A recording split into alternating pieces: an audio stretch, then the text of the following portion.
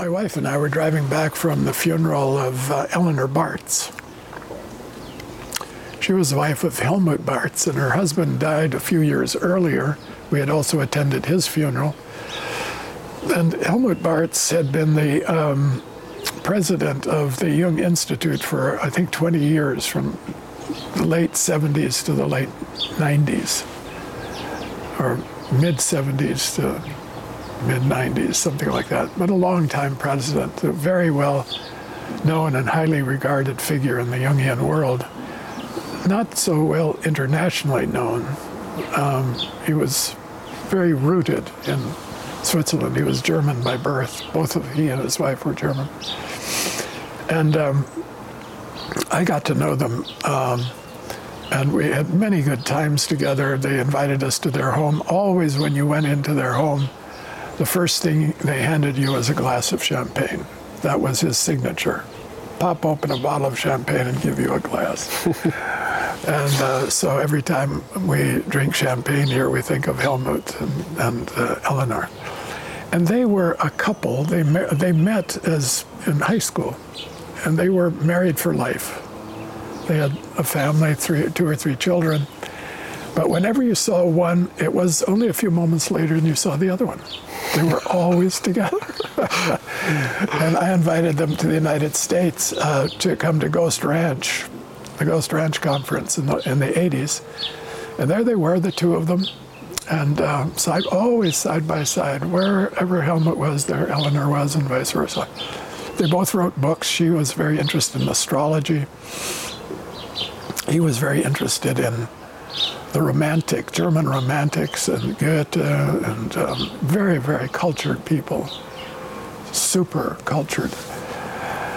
Lovely people. So anyway... and in psychodrama as well, right? Psychodrama, yeah. They both studied psychodrama with Moreno in Italy, and they brought it to Zurich, and they taught it in their home. In the basement, they had a room for psychodrama, and they gave classes. A lot of students at the Jung Institute studied psychodrama. John Hill studied with taught us, Raisa. Yeah. So anyway, they were always a couple. We always saw them as a couple. Then Helmut died of cancer, and he was in his 70s, I think, not so very old. And she was left alone. She struggled on very well. She came to ISAP, she taught, she was an analyst, but 2 or 3 years later, she also developed cancer and died.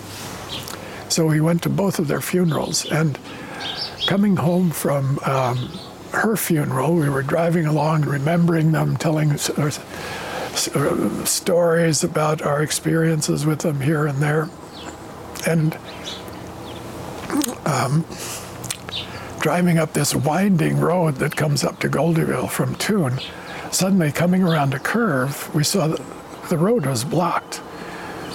Somebody coming down the road had stopped all the traffic and signaled to us to stop. So we stopped the car. Never had this happen before. Sometimes there will be an accident on the road and there will be an ambulance, or some bicycle riders have accidents sometimes, but very rare. So we wondered what in the world's going on. And then we saw coming down the hill out of the woods and crossing the road 2 mandarin ducks. Mandarin ducks up here? We never see mandarin ducks up here. They're down in the lake. And they crossed the road, went off on the other side, and flew away. And suddenly it occurred to me, that's Helmut. They're always together. And that was a signal. And I've had a number of these experiences in my life where a person who's died signals that they're still around in some form. I call them signals of transcendence, which is the title of a book I read in graduate school. But we get these signals of something else going on in the afterlife And usually we don't notice it or we discount it. And this was such a vivid memory, and that there were two of them. And mandarin ducks are known to marry for life. They're among the few animals that are faithful to each other for life.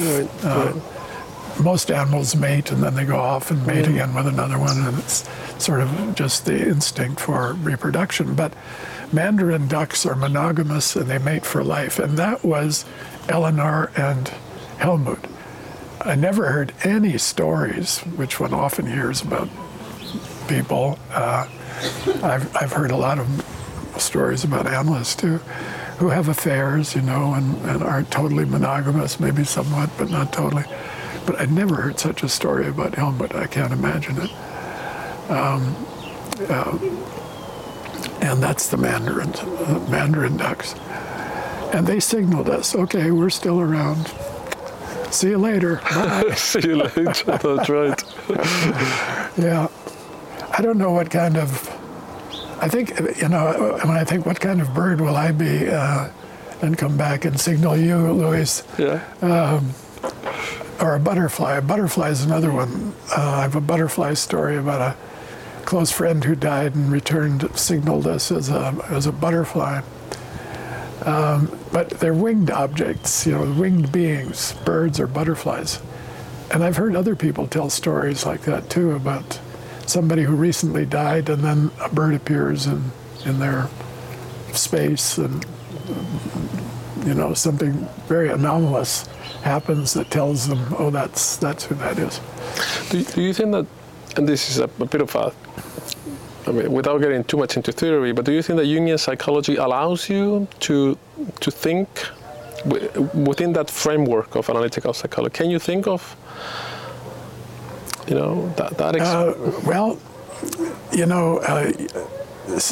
the theory says that every complex has a dual core.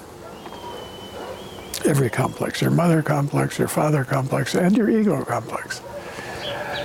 So what is the dual core in the ego complex? Well, the personal core is your memory, your life experience, your identity.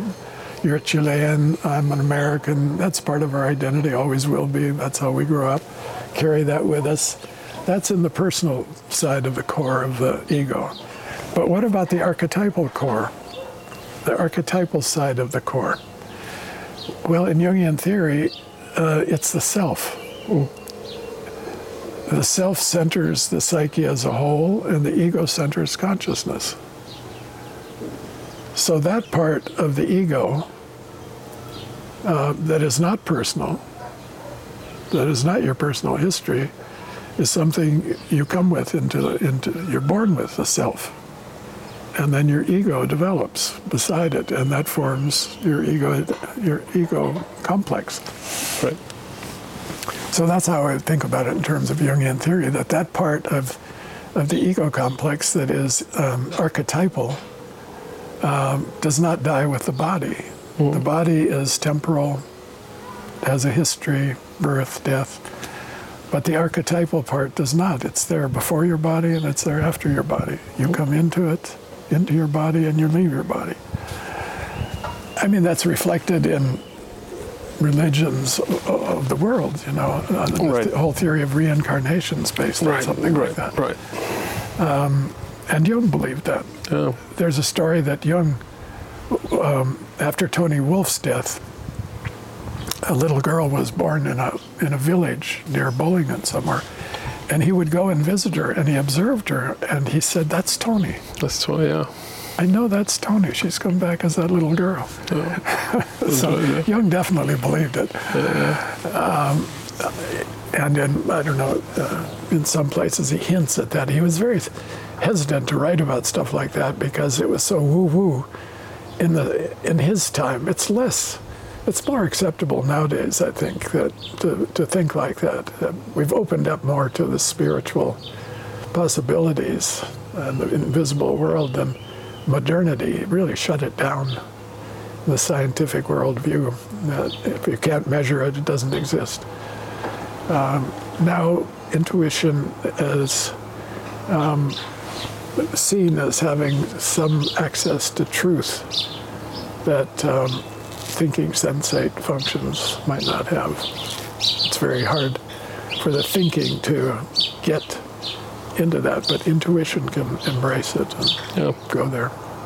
And I think that Jung had that from early on, on in life. His two personalities, He writes about that in Memories, Dreams, Reflections. That's why I call that book Jung's Testament, Jung's Legacy.